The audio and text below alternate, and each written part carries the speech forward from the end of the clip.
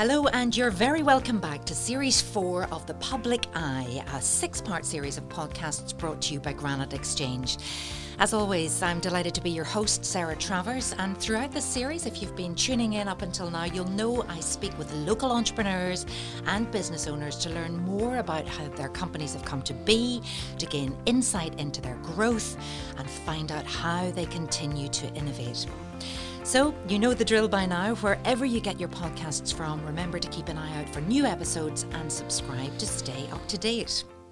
Well, today I'm joined by Tom Smyth, Managing Director of Dream Apartments. Tom, you're very welcome to the podcast. Thank you so much. Now, before we begin, Tom, I'm just going to give a little bit of background on you and your business. So, Dream Apartments, owned and operated by Belfast businessman Tom Smyth. He launched the multi-award-winning Dream Luxury Serviced Apartments in 2017, and they have fast become the leading serviced accommodation supplier in the UK.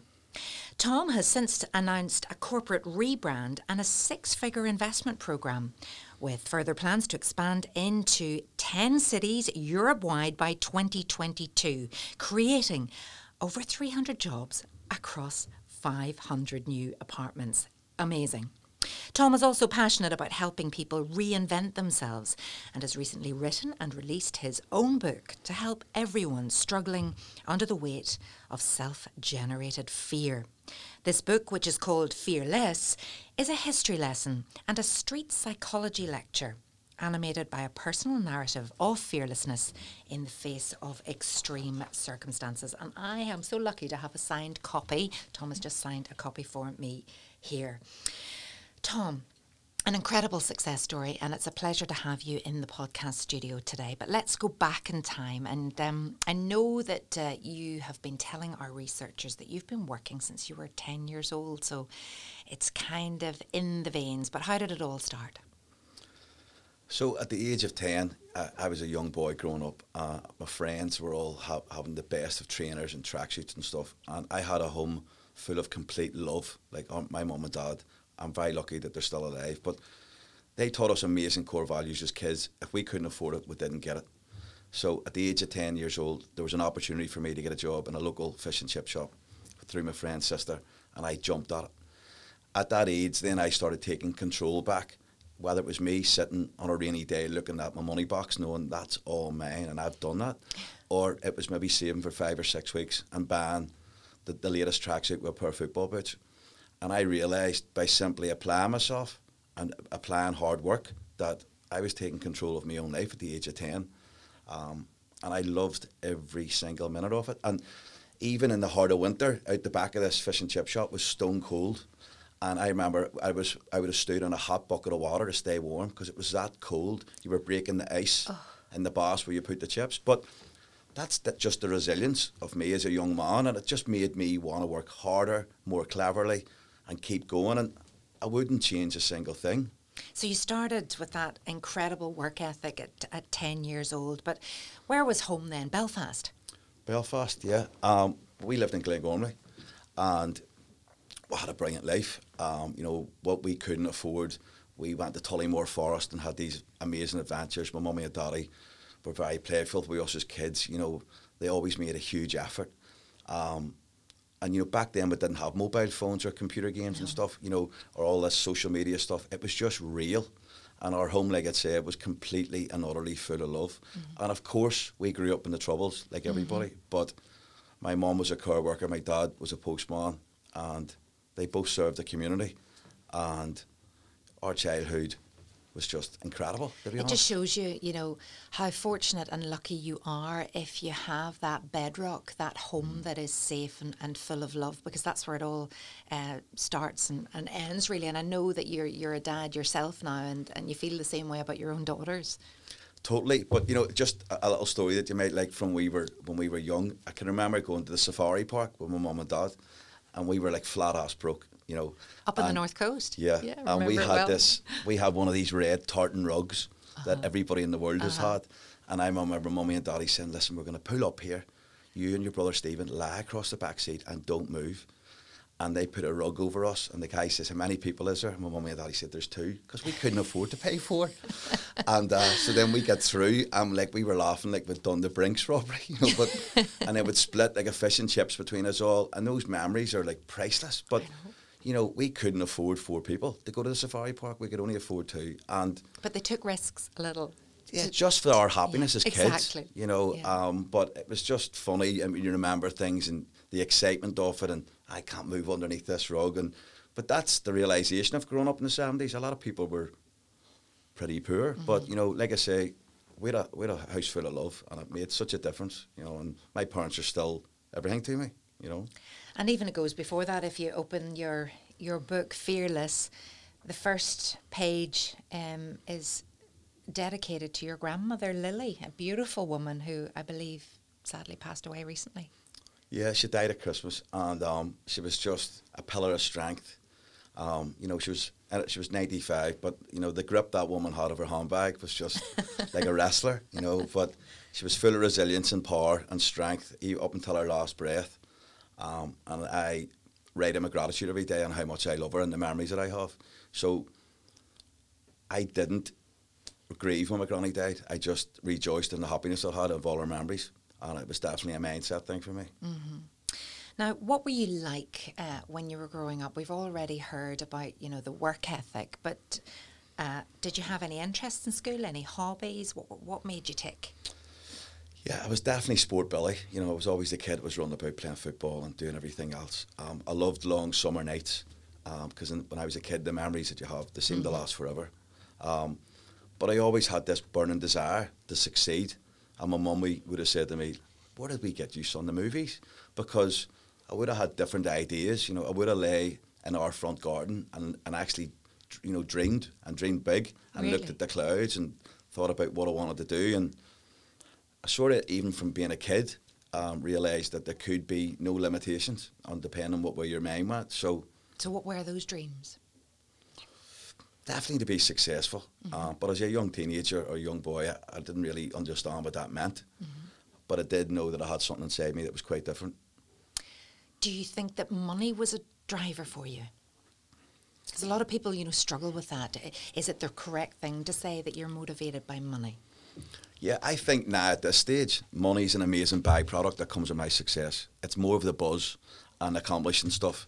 As a child who grew up in a poor household, but full of love, definitely money was something that motivated me, because if I had it, I could then change my own circumstances.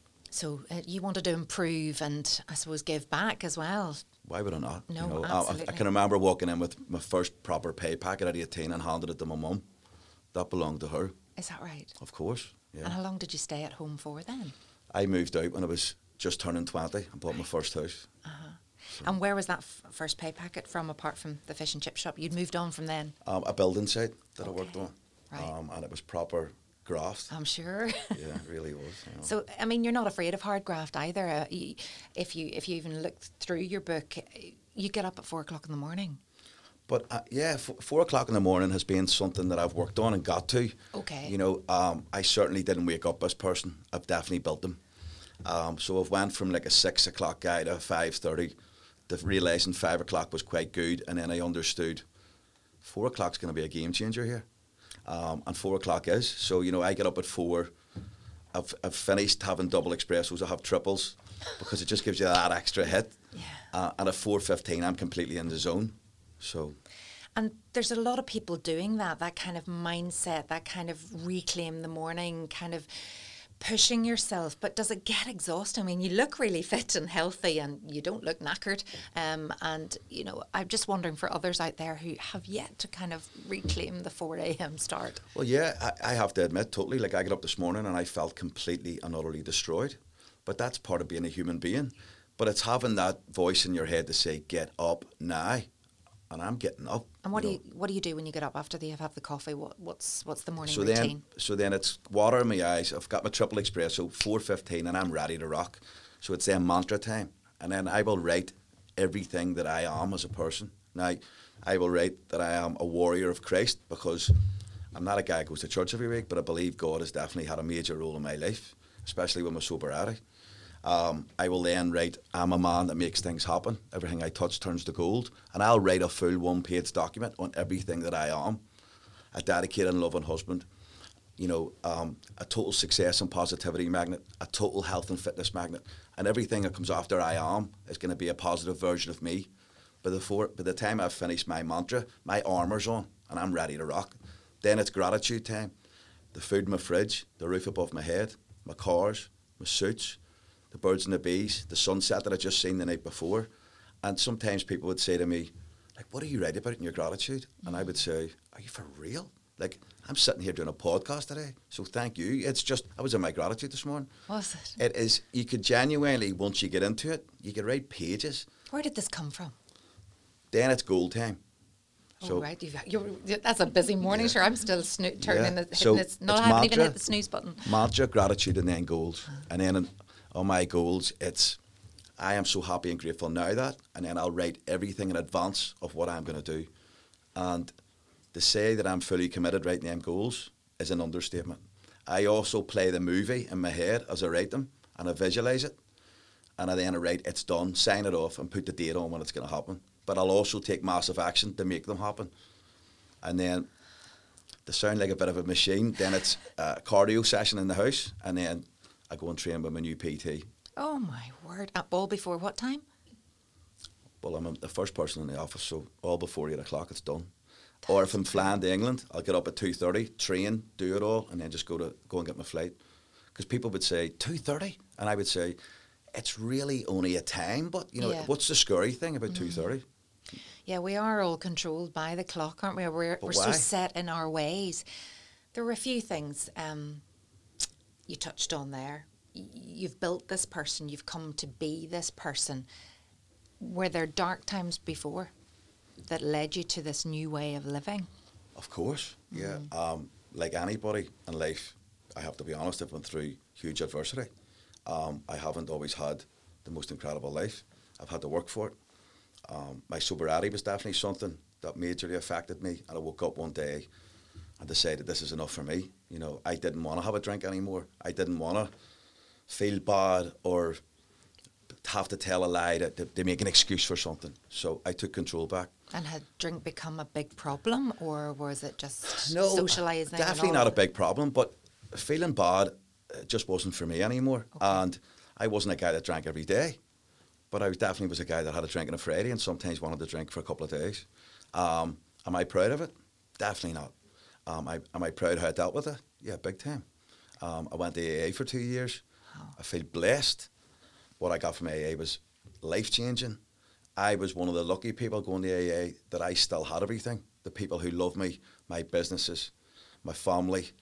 Because a lot of people were only going just to get support from the group. I was the luckiest guy on the planet because I had it all. And I let the group work for me. I also give back. But then I was able to detach from it and keep moving on. Because as a person, I keep raising my standards and evolving every day. And now my sobriety is handing over to God every day and saying thank you for it. And how long have you been sober now? 6 years this July. Wow. Now, I have to say, like anybody, I've had my falls. Yeah. So, it hasn't been. No, I was going to say, do you miss it? Do you miss it? Because drink is such a massive part of our culture. Yeah, do I miss it? No, it's probably my strength. Now, if I was meeting you and we were doing a podcast and somebody said, would you like a glass of champagne? No, thanks, I don't drink. And you'd be like, you don't drink? It'll be one of the strengths that I tell you from the first time I meet you. And I'm putting the foundation down from day one. And do I miss it? Very, very rarely it would come across my mind. Mm-hmm. But again, I'm a human being too, so it always will flash up. So there's so much there personally, but you've turned your life around. You've got an incredible business. Let's just talk a little bit about that. So, chip shop, builder, dream apartments. Mm-hmm. Tell me where that started. I was very lucky to live back and forth in Dubai quite a while ago now. When I lived there, believe it or not, it was called the Seven Towers. And in the marina, there was only 7 towers. There was nothing else between Sheikh Road and the Burj Al Arab. There was nothing. It was just desert. And we lived in the Grosvenor House Hotel. And to put it in reflection, we were getting 7.4 to 7.6 dirhams to the pound. So it's nearly double what people are getting nowadays. So we lived in a beautiful 5-6 star hotel, but half of the hotel was service departments. This podcast is sponsored by Granite Legal Services, a niche business and immigration law practice located in the heart of Newry City. Granite Legal Services provides legal advice to both individuals and companies alike across a wide range of industries, from employment, commercial or corporate law matters to immigration law. Granite Legal Services focuses on providing legally sound, practical advice to its clients. To get in touch, visit www.granitelegalservices.co.uk or contact 028 3026 2200. So I was just loving this lifestyle, home-to-home living in gorgeous, top-of-the-range apartments. And what were you doing over there? Buying and selling land, doing acquisitions, and I did very well for myself. And then I came back, and nobody knew me in Northern Ireland now, or nobody knew me in the UK, because when you're away back and forth and your focus isn't on what's going on in your own community or your own city, people then, by the wayside, you just become a memory. So when I come back with the idea that I want to open a service department business. And the bit that people don't really realise is I took a year, a complete solid year of people telling me no. Now, I don't really know many people that could accept that for a year, but I could definitely accept it. And I just kept going and going. Doors being closed in my face, thousands of calls not being answered or returned, emails just being blanked. And I was really lucky that a company called Marathon from New York bought the Oval building in Belfast. Savills in Belfast were incredible. And they had said to me, Marathon are happy with your deal, but they've said no. And I'm like, really? Because I knew my yes was coming. He says, yeah, they've said no to your 5-year deal, but they're going to give you 3. And I'm like, yes, I'm in. This is the start. This is the start. And then once that started, I walked the streets of the UK for a good 6 to 12 months, and people didn't know you. It was doors closed in your face. But boots on the ground really work. And then slowly but surely you start wearing people down. They're like, this guy's a pain in the ass. We're going to have to give him something. And I found an incredible company in Newcastle who I'm still working with called Lugano. And they says, look, we don't know you. We're going to give you 6 apartments. It's a full building. And if you do well, we're going to purposely build a gorgeous building on the quayside. But you have to prove yourself. I did prove myself. And now we've got 3 buildings with this company. And then it just went from strength to Chinese hedge fund. And now it's a roller coaster of us on the up. And we're the people saying yes and no to things. That's incredible, Tom. Talk me through the cities you're in now then. Belfast, Liverpool, Newcastle, Manchester, Middlesbrough. We open in Dundee on the 1st. And I suppose you have a question where Dream Apartments is going next. I'll answer that when you ask me. So where's Dream Apartments going next? So we're definitely, I want to scale stuff up. That's something that's life-changing. So we're definitely going to open in America next. America, Yeah, the US market. America's next, yeah. So with the service departments thing, I mean, you came back here and you were told no, and you pushed on for a whole year. But Belfast was going through a real revival at that time, and people wanted a little more than just checking into that hotel. They wanted that freedom that I suppose a service department gives you, a little bit more space to kick back. And you were kind of there, right place at the right time, but you knew this was going to work. Yeah, because I was living proof of it, because I'd lived and enjoyed this experience in Dubai. Dubai was ahead of the game by light years, and our city needed it. There was people doing it in our city, but they were treading water. Northern Ireland Tourist Board had said to me, people are shaking in their boots realising that you're coming to do this, which didn't, I wanted to swim up the lock and take over, and that's what we did. I certainly wasn't treading water for anybody. So for anybody who hasn't visited one of the Dream Apartments, what do you get when you arrive there and check in? Well, you get just the full hotel, check in. We've got our own housekeepers, maintenance team, receptionists. We've got 24-hour support. We're not like an Airbnb where people are meeting you in the street with a set of keys. We're a proper established company. 75% of our business in a normal market is corporate, 25% is leisure. We look after some of the biggest blue chip companies and production companies in the world. And I signed an incredible deal on the 23rd of December in Manchester in the height of a grade 5 lockdown with a huge global TV production company. So when we were opening in Manchester, I was opening it with confidence. My wife even says to me, you're opening on the 4th of January. a grade 5 lockdown. How are you going to do this? This year you This opened. year. Oh my goodness. And we went from 63 on the 4th of January to 2 weeks ago. We're sitting at 120 already. And on Saturday there, we were completely fully booked, all 120 apartments.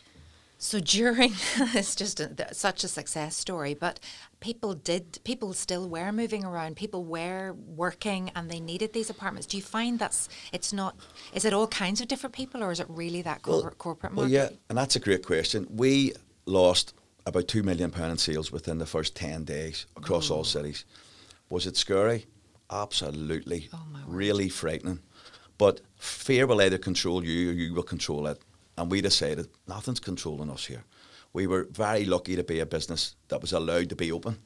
So then we went from doing 1,000 sales calls a week to 5,000 a week. And a lot of time we were getting empty, dead phones. But then we started realising essential industries that had to work still needed accommodation. Yeah. So we went after that. We were looking after key workers.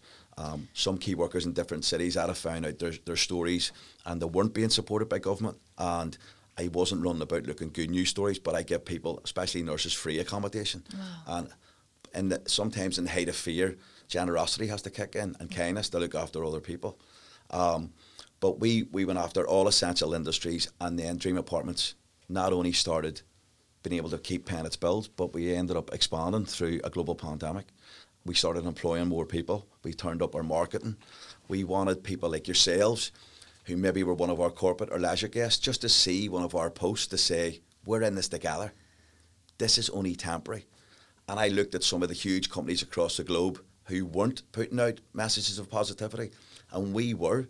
Because just sometimes, if you just touch one person's heart, it might have been that day where COVID was breaking them, and just our message would have been the one that maybe saved them. So we sent that message throughout our staff, through all our customers, and then we started then surviving and thriving during a global pandemic. So actually, it's very interesting because I was doing an interview with Mary Portis quite recently, and she's brought out a new book all about the kindness economy, that's actually what we need going forward. It's like people and the planet, and it's about having a heart. Mm-hmm. Some people might just look at what you've created and think that's all just about money. That is a massive machine. But here we're seeing that absolutely the compassion is there, and you're thinking about people all the time. Well, yeah, and one of the things that I did quite recently was, as this was going on and it was actually starting to affect people, I'm very lucky to have a PR guy in Liverpool who's a very good friend of mine, Paul Knowles, and I said to him, Paul, listen, we want to do something different. I'm very lucky to be mindset coach for Molly McCann-Pearson from UFC. She's incredible, and I can honestly call her one of my best friends. I love her like she's my daughter. And I said to Molly, right, this is what's going on. We're going to do something different here and shake it up. And she said, what do you want to do? I said, we're going to do something for Cash for Kids Liverpool, Mental Health Manchester, and Children's Cancer Belfast. Mm-hmm. And we ran Radio City Tower in Liverpool 16 times. It was the equivalent of half Mount Everest. 3 hours, 40 minutes non-stop. We had to have paramedics on site and all that. But we raised over 10,000 quid in the middle of the lockdown. But it was just to more or less say, charity doesn't need to stop here. No. So, and it was a good bit of publicity for the charities, and it sort of raised our game too to think, adversity, let's have it. I think everybody has learned an awful lot about themselves during this pandemic, and we've seen about how those less fortunate have really struggled. I mean, it has been a pandemic that has affected different countries in different ways, and the difference between the haves and the have-nots. So that's great to hear something like that this is ongoing and people want to give back and they want to help. Yeah, I think, but all of us need to now realise that we should have love and compassion in our hearts. The falseness that comes with social media and stuff, help your neighbour or your friend or the loved one that needs it. What does it cost you? Zero, it really does. It costs nothing. I mean, social media, pros and cons. You're very active on social media, and it's become a fabulous tool for you to perhaps reach people, to let people see who the man is behind Dream Apartments. And it's a lot about mindset as well for you. Mindset is everything. Talk us through how you got into that in the first place. I know you've talked about the AA and all of that journey, but you're a mindset coach now. Yeah, I've built that, but like I said at the start, I certainly didn't wake up this epic, strong individual. I have went through pain, hurt, adversity, double that again. I've went through that. But then I started deciding I'm in control of this. If you and me were talking right now, if I was overthinking, I'm in control of that too. You know, it's a simple matter sometimes of realising if I slip my hand in my pocket and take out the pin, the imaginary one, and burst the bubble in my head, it's usually a load of nonsense. And if you don't feed it, it's not going to happen. Mindset for me is absolutely everything. You know, what I put my energy into keeps evolving, including myself. But then there's days that I'll do my mantra, my goals, gratitude. I still haven't hit the button. So I have now decided I will look for my trigger. And the other day I come under attack. It was self-doubt, anxiety. I could feel the anxiety. And I'm like, oh my goodness, this is quite heavy. Now this is at 4 a.m. So I did my whole script like I normally do. Went down, smashed cardio in my gym, still hadn't got it. So then I went to the next stage, looked at photographs of my wife and kids, because sometimes that's my trigger. Oh my goodness, how lucky am I? Still wasn't it? And then, I'm not embarrassed to say it, but I put on like a song by Pitbull, and it just put the biggest smile on my face, and I'm like, and there it is. And it's a choice whether you're going to have a bad day or a good day. And now I'll just go through a system. Yeah. And sometimes I'll get it from a wake up. You'll see the sun coming up or the birds and the bees there. And you're like, I'm there. But then it's about digging deep and finding your trigger that's going to bring you back up. Positivity and negativity can't live in the same frequency. And I just found my frequency and got myself back up. And when I went into work at 9 o'clock, nobody had knew I'd been through a journey to get onto that frequency and smashed that day to pieces and had the most amazing day. So everything is a choice, really, and it's about working and talking to yourself. And I sometimes say about, when you start feeling you're going down that rabbit hole of anxiety, because I would get anxiety as well, and self-doubt, that is the biggest thing, and that's why you've written this book. But I sometimes say, if all else doesn't fail, it's like, imagine you're in a comedy and not a tragedy, because then you can step back and start to laugh at yourself and go, come on, this is ridiculous. But when you get to where you've got, you feel like you've more to lose, do you? And then the further, I've heard that people, the further up the chain they go, the more they feel they have to prove themselves to keep going, and they're scared of losing it. Yeah, not at all for me, to be honest. I feel that I'm only touching the tip of what I'm doing here. You know, I would bump into people quite often and say to me, Tom, you're smashing it. And I would go like, really? I definitely don't live in that world. I'm a very grounded, humble person. And if I was scared of something, I'll make myself strong at it, so I'm not scared of it. When did you write this? It was wrote on the 27th of March, 2020, and I published it in January. You wrote it in one day? No, 27th of March, 2020, I started writing. Oh, and you finished it. Yeah. I was like, wow, no, you really definitely. did smash it that day. No, it took me just under a year to write it. Yeah, did it? Yeah, okay. Yeah. And how did you start? Because they always say everybody has a book in them. Was this always in you, or why did this happen? People have always said to me, your advice is quite golden. And I decided that there was going to be the biggest thing from the Second World War. It was about to unfold. And I wanted to do something that I'd always be remembered by. And I wrote that book on the basis, if it helped one person, my job was done. Mm-hmm. And since then, it's just been insane. You know, somebody would beep the horn at me in the street and shout, Tom Smyth, fearless. I became friends with a Hollywood A-lister. Wow. Who's read the book, a Canadian Olympian who was in a bad car accident, who had said it's given her the will to want to work and live again. And it's just been, I feel so blessed that I've put just my little old brain into that book and said to people, why don't try this? And everybody's jumping on it and loving it. So I feel totally blessed that I've helped other people with it. It is brilliant. Be that fearless warrior, be a giant disruptor. Why not? What have you got to lose? But why not? Why would you not want to be the best? Or why would you not question somebody's invoice?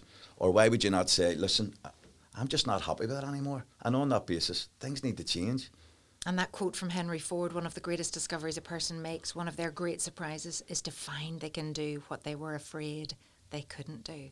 That's the fear that holds us back. I just got goosebumps there, of course, every single time. But yeah. I'm sure loads of people are tuning into this and fascinated and, want a little bit of what you've got. What's the best bit of advice that you've ever received? Because you've had a lot of naysayers as well.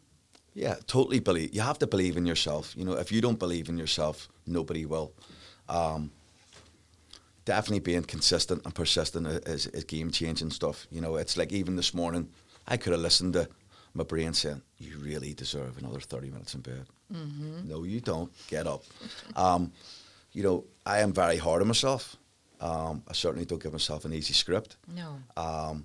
And it's being relentless every single day and really believing in what you're fighting for or living for. Life is definitely a fight, and I don't mean a physical one. You have to go through your self-talk, fix it on a daily basis. The best bit of advice, I suppose I give it to myself, just to never give up. I was going to say, you listen to yourself, Yeah, it's because if I don't listen to my own inner voice... trust your judgment. My gut feeling rules my life. Do you ever take a holiday? Do you ever give yourself a break? Do you ever allow yourself the extra 30 minutes in bed? Yeah, at the weekend I would definitely do a 12 or 13 hour sleep. So, you know, I'll have to admit that 100%. I was going to say, you have to unplug, otherwise you burn out. Well, yeah, or I'll end up divorced too, because my wife will throw me out of the house. Yeah, so I have to give quality time. And, you know, I haven't got that balance right sometimes. Okay. But my wife, Dolores, isn't too long telling me. But it keeps me on point. Have I had a holiday? Yeah, I've definitely ruined a couple of holidays by being on the phone. And now I'm at a point where I won't do it again. I have an amazing girl who works for me, who was my PA. She's now my Chief Operating Officer. And I have such a great team around me where the next holiday I will have will be an enjoyable one. The one I had last year during lockdown, when you were allowed to go to Greece, I had one in Santorini, which was incredible. It's probably the first holiday that I have actually switched off, ever. Yeah, and that was an achievement in itself, because yeah, it was, I'm sure, I know my late father loved work and was a workaholic, and he found it really difficult to take a holiday, and that was where the problem lay. Of course. And it's so important to... What did you learn about yourself in Santorini that you needed to do this more? Yes, definitely. And I believe the old version of me is the guy that thinks you don't need time off. The new version of me that will keep evolving is the guy that needs time off and will learn and grow more. And I've had that chat with myself that I deserve it. Absolutely. And I'll definitely be making sure that I have more of them. You've talked about going to the US. That's next for the dream team. Do you ever get to the point where you think you'll be saying, right, that's enough, I'm going to step back and I'll hand this on? Not a chance. Sorry. No. I knew the answer to that before I even asked. You know, it's something that just lives inside me. You know, it's not contentment or I haven't got enough or anything like that. When you wake up every day with a burning desire to succeed, I can't put them flames out. Neither do I want to. No. So, you know, I would be very unhappy if I did. You're at the heart of everything. Where did the name come from? Dream? I sort of just batted about with stuff, and then once I seen it, a friend of mine, Paddy Mooney, says to me, Tom, once you get behind a name and you believe in it, that's it. And I did, and I just come up with Dream Apartments, and I completely fell in love with it. Yeah. And within like 48 hours, I had a website designed, and I took massive action, and the company just started evolving overnight, and it just keeps going and going and going. And like I say on LinkedIn, our expansion continues, and it really does. What do your parents think of your success? Yeah, my mum and dad are so proud of me. Yeah. But again, I just take it all with a pinch of salt. Sorry, you know, I really don't feel that I've scratched the surface yet on where I'm taking this. And you've two daughters as well. How important are they to you? They're my world. You know, Farah and Rihanna, they are absolutely everything to me. Like, will they come into the business? Rihanna's in the business, Uh-huh. and she is as sharp as a tack. She's definitely got brains to give away. And Farah is quite ruthless at 14. She's definitely a CEO in the making, you know. And does that excite you, that you've got that perhaps to hand on? Or except you'll be there all the time. Of course. Till you drop. Totally. And Rihanna's just finished her degree. You know, Farah will certainly be getting into higher education too. But whatever I'll be doing at that stage, I would be blessed if they were involved in it. But they are really hard-working, good kids with brilliant attitudes. So they'd be a brilliant reflection of me. I'd be privileged to have them working for me. Well, you're a great role model in showing them that if you set your mind to something, you can, in fact, achieve it. And before we pressed record on the podcast today, you were telling me that you were going to be speaking in Miami. Well, yeah, it's one of my goals, Right. you see. So as far as I'm concerned, it's going to happen. Uh-huh. So public speaking is such a big fear for people. Yeah, well, if I'm scared of something, I'm going to make myself good at it. So you have to overcome. I have to be and make sure that I actually fear less, just like my book. So I done a public speaking event recently in Liverpool, which was great, and I was so proud of doing it. And now that I've popped that one, I'm just going to keep doing them. I see one of my goals as I'm going to be a paid public speaker at the Miami Growth Conference with Grant Cardone, who is definitely my mentor. Tell me about Grant Cardone, or for anyone who doesn't know who he is. So Grant Cardone's an American billionaire, fantastic author, global entrepreneur, and he also has a fantastic sales training business. My company's actually enrolled in it. I think it's I believe it's 27 weeks this Friday. I was walking into the house, come home on a Friday. My wife wasn't there to greet me, which is quite strange. She was downstairs doing a yoga qualification, which was great. And I looked at my phone and went, Miami, Florida? Wow, let's have this call. So I took the call, and Grant Cardone's office had called me and said, is this Tom Smyth? And I went, yeah, of course, who's this? And they said, it's Grant Cardone's office here in Miami.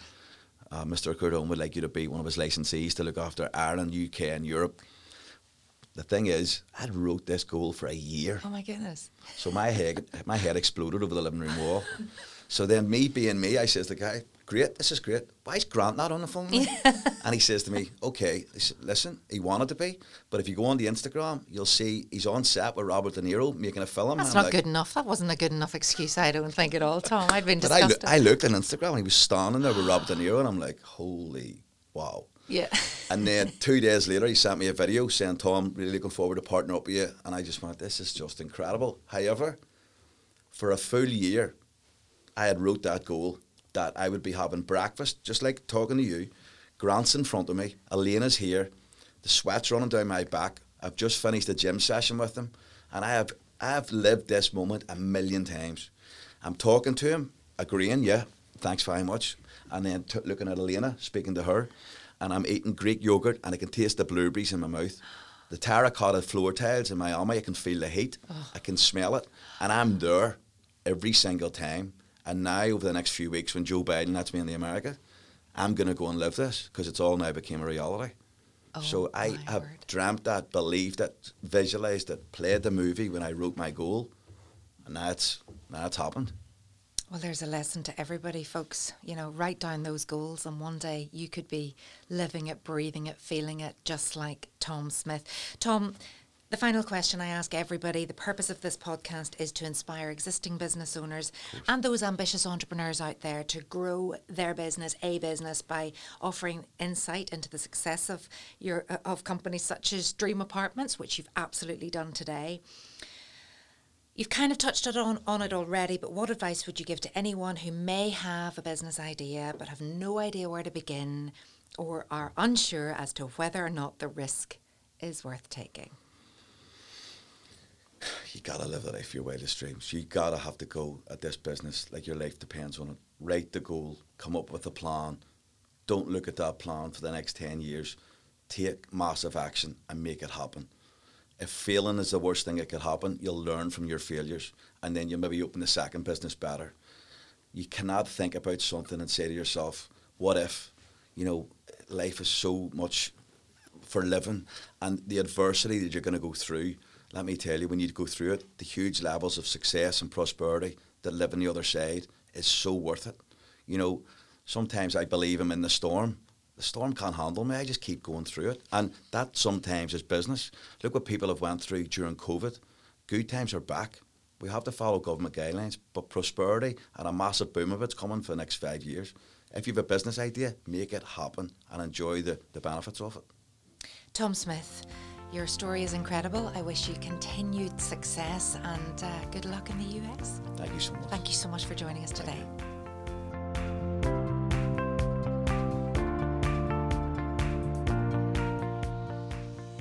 This podcast was recorded in Granite Podcast Studio.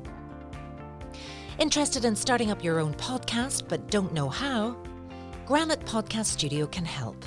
Record your podcast in our state-of-the-art studio, which is based in the heart of Newry City. Our studio has cutting-edge and user-friendly technology and can seat up to 4 people. We also provide an editing service, for our team using your guidance and editing notes to provide you with a flawless finished product, leaving your listeners wanting more. For more information on how you can get started, visit www.granitepodcaststudio.com.